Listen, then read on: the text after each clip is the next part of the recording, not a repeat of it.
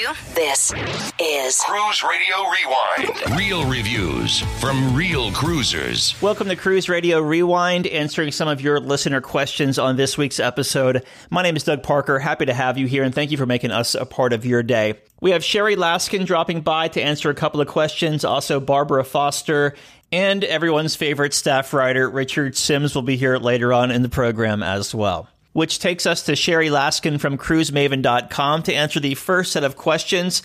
Happy weekend, Sherry. Hey, Doug. I hope your weekend is going well, too. I have 3 listener questions here for you. The first one comes from Michelle. I have 2 canceled cruises with Carnival Cruise Line with a total of $1,200 onboard credit and 2 future cruise credits.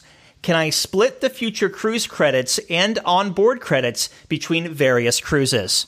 The latest word that I have from Carnival is that onboard credits are not combinable, which answers one of your questions. And for example, if your November 2020 cruise gets canceled and Carnival issues a 100% future cruise credit and the $600 onboard credit, you can only use one onboard credit for your next cruise. You can't combine those to be $1,200.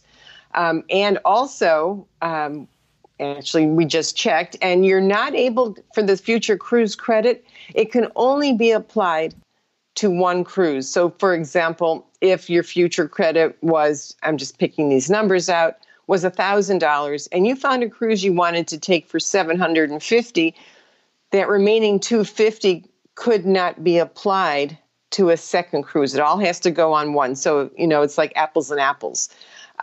So I hope that helps. It'd be nice if you could do that, but you can't. So unfortunately, it's one future cruise credit per sailing with Carnival. Royal Caribbean does let you split it up between two or 3 different sailings, but just one at Carnival. The next question comes from Debbie. I had 2 people back out of my cruise for next summer. Do you know what my options are for removing those guests? Will it decrease my balance? Is there a fee to remove them? Should I wait until the cruise gets closer? Any help is appreciated. Well, hi, Debbie. Since your booking's still so many months away and you've only paid a deposit, there should be no penalty to remove your 2 friends, passengers 3 and 4, from your booking. And I do suggest you do this sooner than later, just because you don't want to forget about doing it.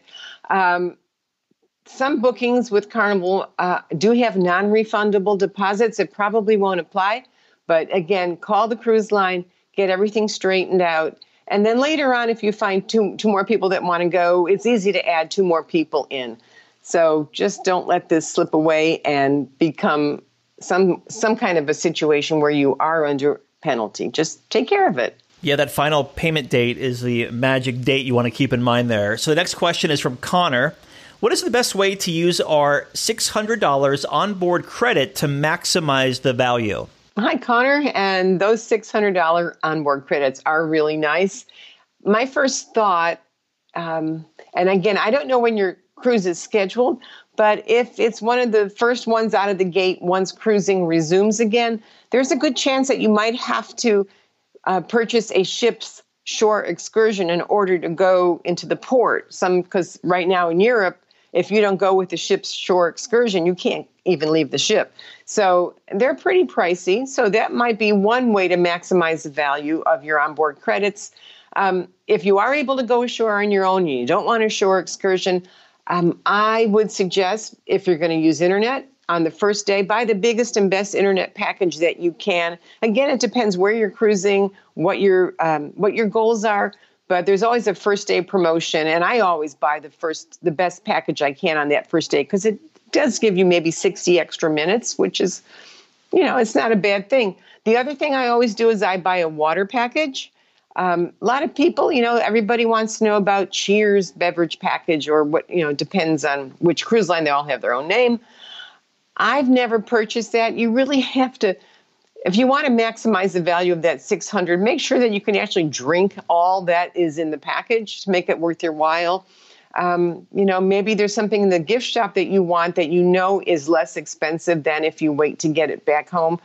But just sort of balance and check the prices. You have to be a good shopper when it comes to using your onboard credits, or they just disappear and you say, I have nothing to show for it. So shore excursions, a water package if you do that, internet, and even sometimes you can get a good deal on the first day for the specialty dining packages too, where it's like, you buy 2, you get a third for free. And that's a good deal. But whatever you do, enjoy that $600 because that's a nice onboard credit.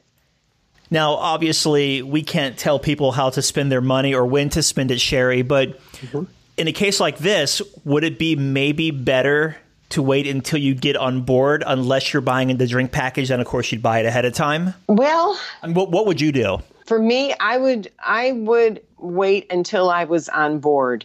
Again, it depends. For example, if you were going up to Alaska, a lot of the helicopter tours and the glacier tours, those will sell out before the ship even sails.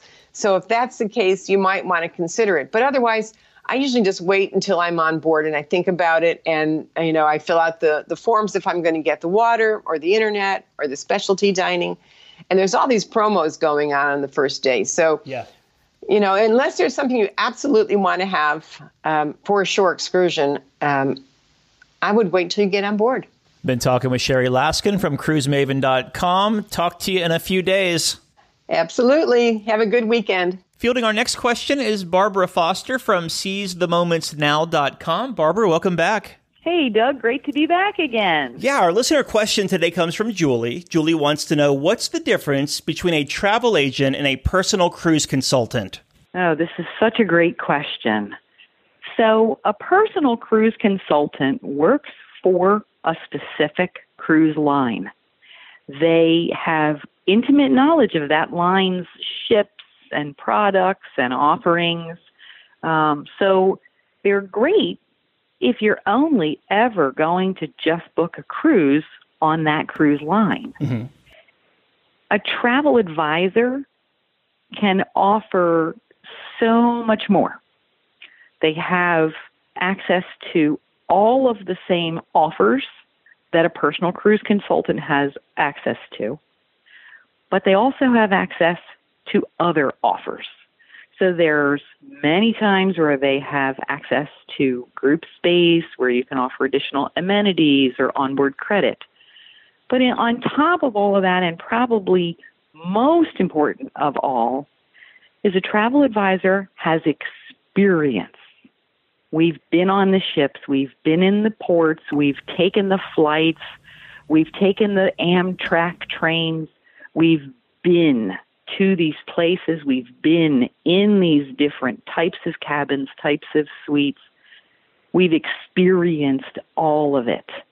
And so when a client reaches out and they have a dream about their vacation and what they want it to be, the travel advisor is going to take all that information and craft the right product together to fulfill that dream.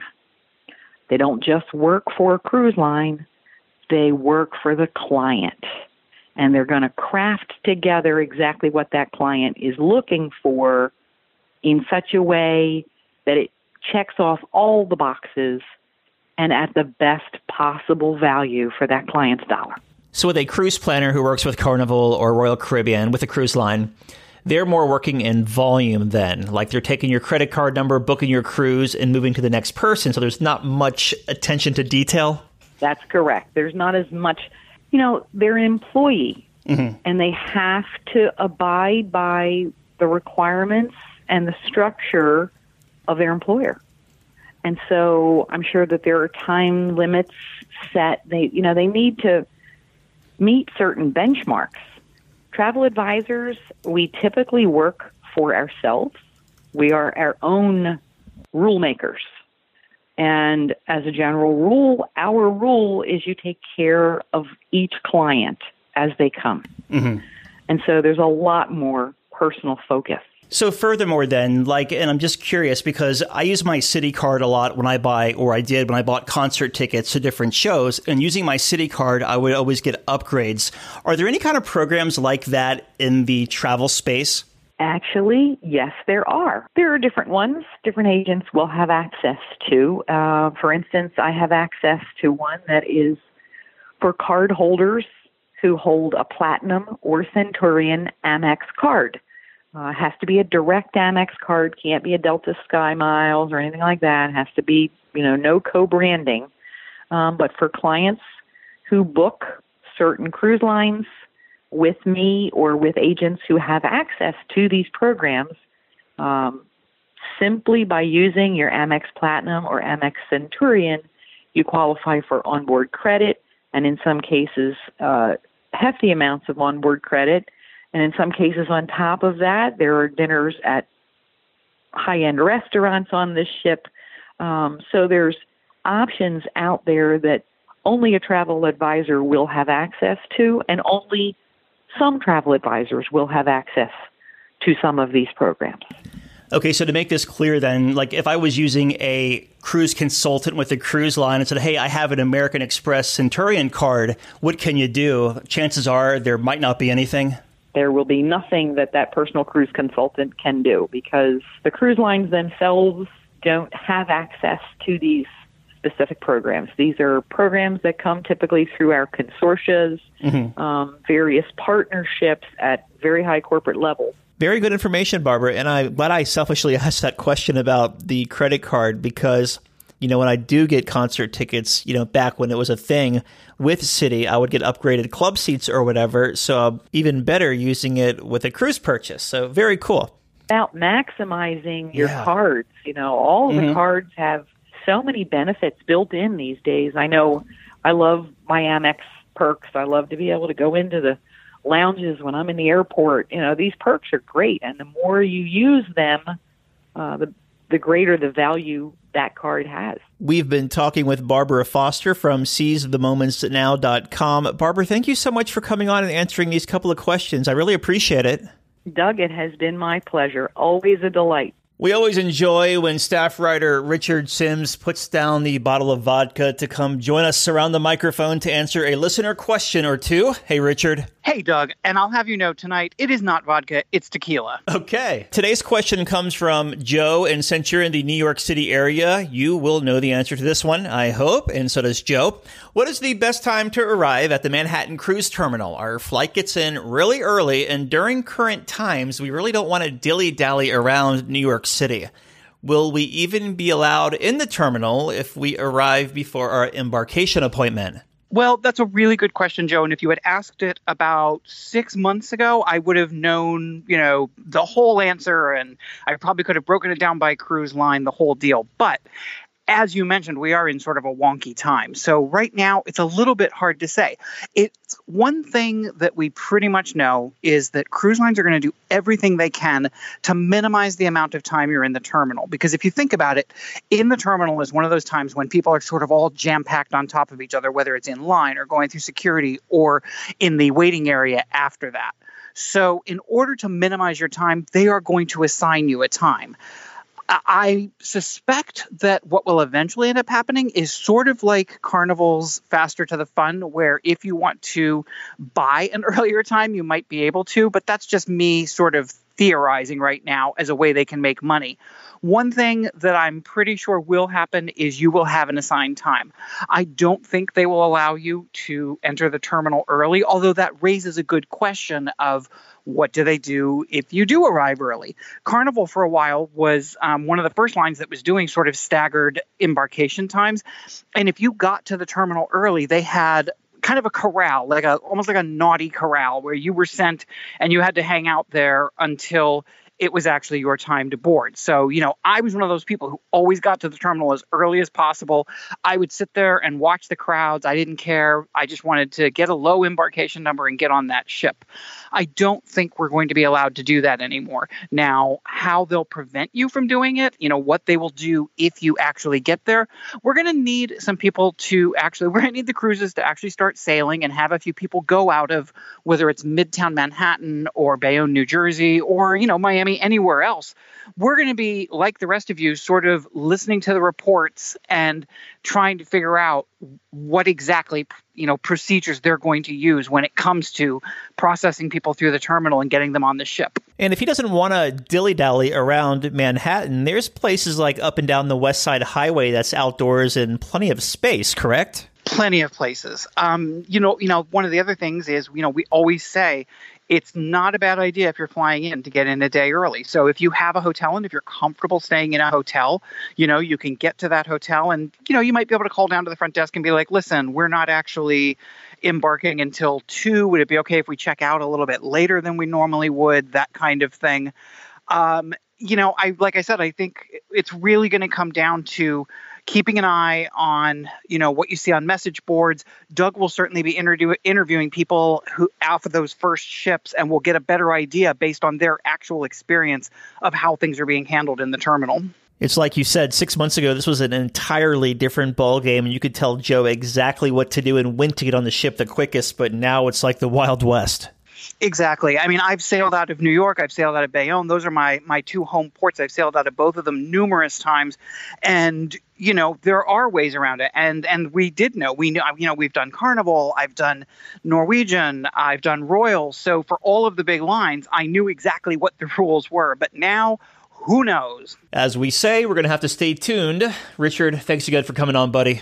Hey, glad to be here. And that'll do it for this weekend's episode of Cruise Radio Rewind. Don't forget we have the daily Cruise Radio news briefs found just opposite of this channel. You can find that by typing in Cruise Radio News where you consume your favorite podcast. We'll talk to you on Thursday. Thank you so much for making us a part of your day. Protect yourself and your neighbors. Stay safe and take care. During these difficult times for the travel industry, Cruise Radio stands behind the men and women who work so hard to bring our vacation dreams to life. From the captains and crew to travel agents, tour operators, vendors, and port employees, we offer a sincere thank you on behalf of the thousands of guests whose lives you impact each and every day.